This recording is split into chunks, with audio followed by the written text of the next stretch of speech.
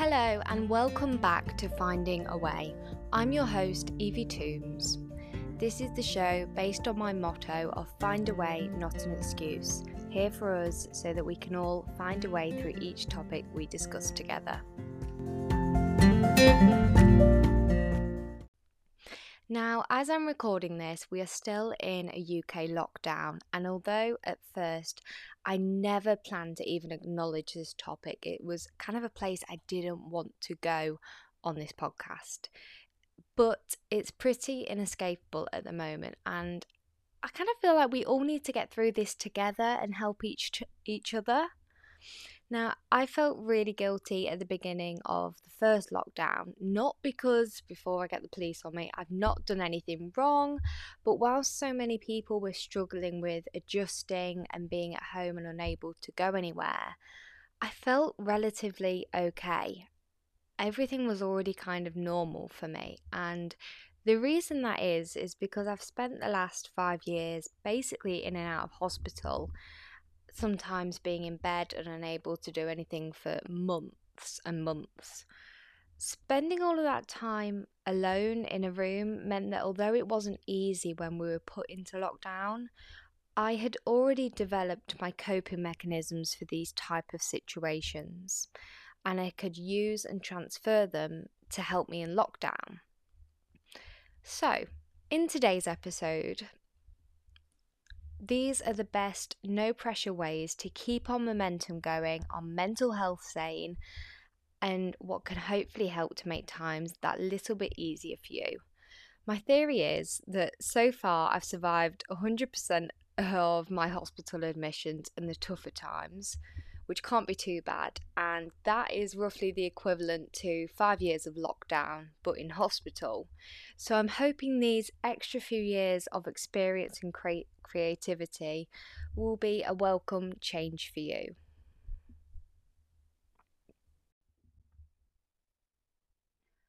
First and foremost, I thought I'd just put a bit of a public service announcement here that this is in no way a pressure thing. I think we all need to do at the moment is just bob along and keep bobbing along. A bit like Dory from Finding Nemo with the whole just keep swimming, swimming, swimming. We don't need to put pressure on ourselves in these types of situations. You don't need to be leveling up, excelling, or doing anything that causes you stress. The most important thing right now is to just cope, keep swimming, and hold on while things improve. So that's your get out of jail free card. You're allowed to take the pressure off yourself, and then we're going to hopefully find some things that you can do with your time to make it a little bit less stressful, a bit more enjoyable, and that we can all do together that I've found previously have worked really well for me. So these are the things that I prioritise when I'm in hospital and when I'm at my weakest and potentially going to really struggle to keep going. These are the things that I prioritise, and it begins with socialising. So I know that at the moment that is highly forbidden with most COVID restrictions. However, that is just one way of socialising that's restricted. One of the best ways to keep your head in the game, and that helps hugely in the long run, is to stay connected with friends and family. And I will be honest, I am bad at this. There are times when I'll go days without speaking to friends and things like that, and it becomes really overwhelming. So you're not alone if you feel like this. But I think it's also really important to keep those friendships growing. Chances are you will have at least one or two worthy friends or members of your family that genuinely want to be there to help you and are on your side. So if you've got those close friends, it's worth nurturing those and keeping those friendships going. And another thing is, at some point, we're going to come out of lockdown and things are going to be easier, and we want to have those friends to go back to make plans and have fun things to do with, which is another really good reason to keep things going, so that when we do come out, you can go straight back to it. You can make plans together and have something to look forward to keep us going at the moment. It's also really important to check in with each other, and I know that's again something that's maybe easier said than done. But even just popping your friends a short message or even a voice note, because that takes literally 2 seconds. You can go, "Hi, thinking of you, hope the kids are well," or whatever, or ask about their animals, anything like that. It doesn't matter, but just checking in with each other and at least keeping that connection can really, really help, and also help you as well. It makes you feel like you've had that connection and you feel a bit more up to date with their updates and their news and what's going on. If there's any gossip, I must admit we all love that little bit of gossip or news, that sometimes if there's something that's going to be happening and no one knows yet, if you're the first to find out, it's always a lovely thing to have a catch up. And again, it can take 1 to 2 minutes, so make a cup of tea, pop the kettle on and text your friend in that time. Done for the day. But no, this was something I did in hospital, and although it was a very small thing to do, it really helped me to stay connected with the outside world. Whilst I was in my small corner of the world, I felt more connected with the rest of it, and it made it easier going back into everything as well afterwards. My next one is learning, and before I get anyone coming after me, I don't mean like in school where there's a lot of pressure, there's a lot of time limits, and a whole load of stress. I'm not quite on about that. But going back to, instead of maybe thinking it of learning, thinking of it as curiosity. So when we're children, or if you have children or no children, they are so curious. They want to know everything. There's 100 questions coming out at around 60 miles an hour out of their mouths, and everything needs an answer. They want to know so much about the world around them. Yet when we turn into adults, we're not as curious about things. We learn, I think, partly because we learn about the good and bad of life in general, and sometimes we don't want to know everything. But the fact is, if we can keep that curiosity and continue to spark it, that is the single best way to keep ourselves motivated, to keep our brains going, and we can do it in a really enjoyable way too. So, of course, when we're in school, it's a set amount of subjects, and I think that's where our curiosity dwindles a bit because we don't get a choice in what we learn. However, you can choose what interests you. Find something that's useful and has huge benefits for you. So, for example, last summer I had to learn how to do all of my TPN, which is all of my healthcare things. Now, for anyone that doesn't know, my TPN is my nutrition that goes into my bloodstream and it's delivered into my central line that goes and sits just above my heart.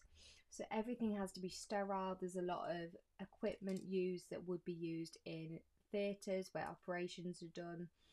And it's not, the training for TPN is not actually included in normal nurse training because it is so unique and so complex. So it's actually separate nurse training that any nurse has to do if they want to do it, if they're on that type of ward. It was a huge commitment and the learning of it absolutely terrified me.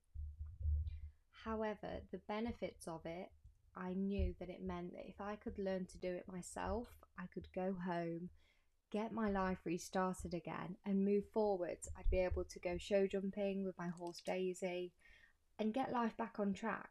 It had a huge benefit for me, which was a great incentive to learn and to try. Often, I think we're scared to try, yet, one of the biggest things that anyone I've spoken to when I've asked for advice or things is the thing that's come back to me is that the expert in anything was once a beginner.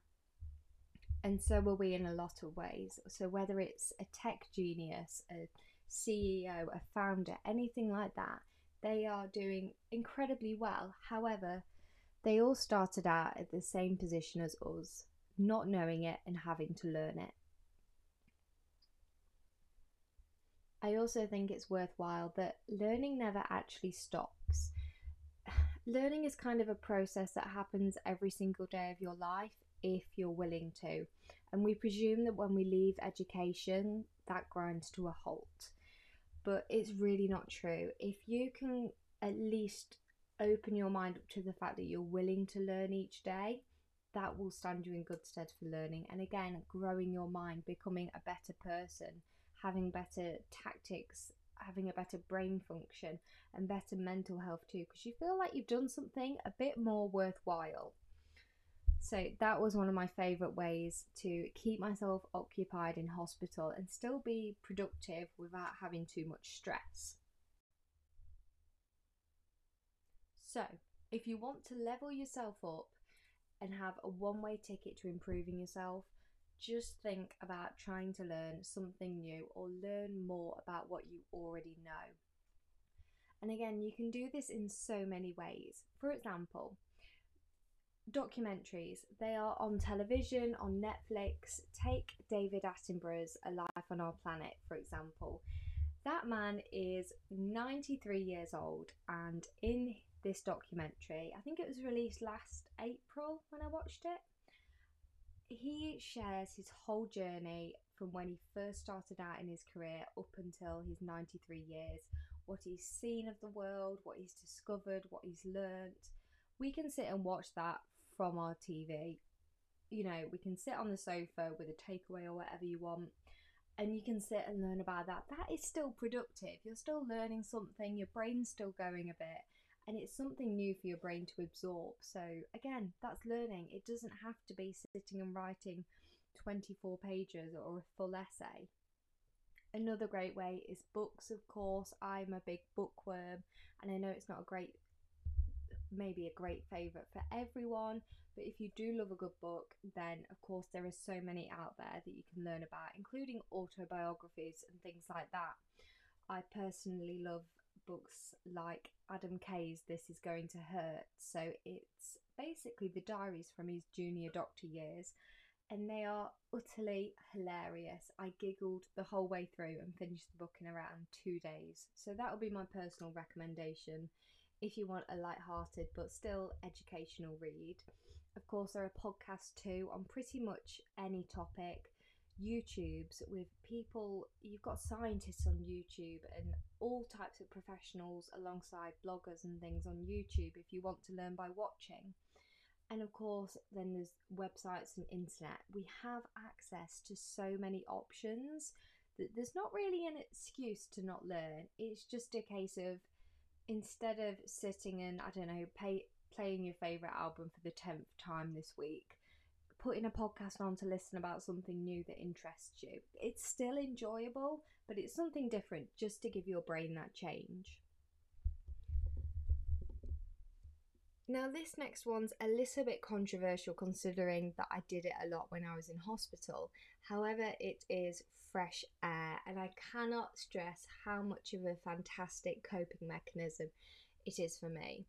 So I'm just going to put it out there. I know it's cold. I know it's been raining or snowing, and numb fingers and toes aren't exactly a winner.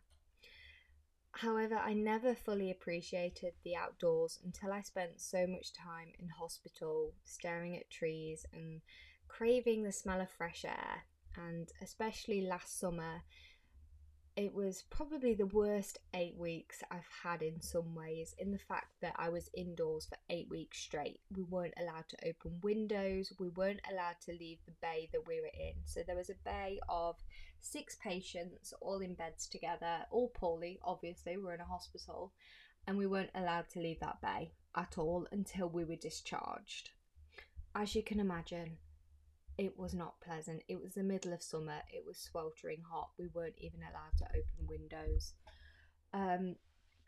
And that first breath of fresh air when I got outside of the hospital, albeit car fumes mainly, and having ambulances around us and things like that in the A&E department, I don't think I've ever felt that quite grateful for fresh air again and for seeing my family. So, of course, I know a lot of us maybe don't like the cold weather, but please don't take for granted how lucky we are to have fresh air and to be able to go outside.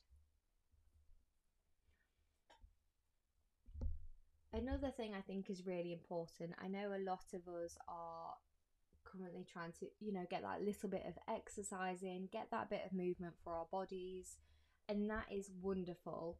but you don't need to make it into a comparison thing. So if you're going for a run, and I know, for example, my brother tracks all of his runs and things like that, you don't need to then compare it to all of your friends and make it a comparison game, because that kind of leads to the guilt of, am I doing enough? They're doing more than me, I'm not doing as well. And it doesn't really help you at all. At the end of the day, if you've gone out, if you've had some fresh air, moved your body a bit, and looked after yourself in that way, you've so as far as I'm concerned, you're winning. You have done more than enough. So definitely just stick to your own thing, do what you need to do, and don't worry too much if someone else is running more than you, getting outside more than you. At the end of the day, we really are not in a competition, and now more than ever, we just need to take that pressure off, enjoy what we can, and go from there. And my final way to kind of keep coping, keep the momentum going, is actually, and I know it sounds simple, but I feel like we really need to reiterate this at the moment, is to take care of yourself. And again, it's so many different ways to do this. My probably favourite way is to make sure my hair is washed and things like that. And of course, I do my physio to keep up with my legs. Of course, my legs are like jelly, so what happens is the muscles in my legs spasm and they get tighter and tighter and tighter to the point where I can't walk. By doing physio, it helps to stretch them out. The muscles get stretched and they relax a bit better. And it means that I can walk. So I have to do my physio every morning and every evening, as well as wearing my night splints at night. It is not pleasant. However, there have been times when I've kind of stopped it a bit and not done it as much as I should. And of course, it's not helped. So, taking care of yourself and making sure you do look after yourself and not let those things slip.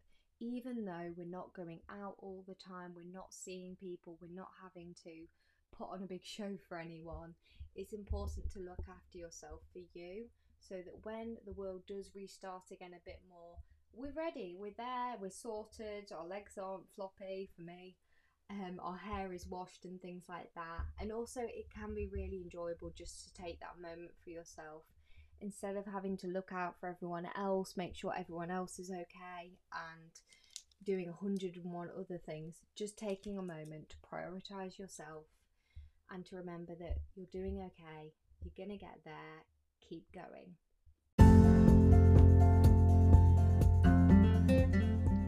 I hope some of these coping mechanisms have helped you maybe find some new things to do while we're in lockdown.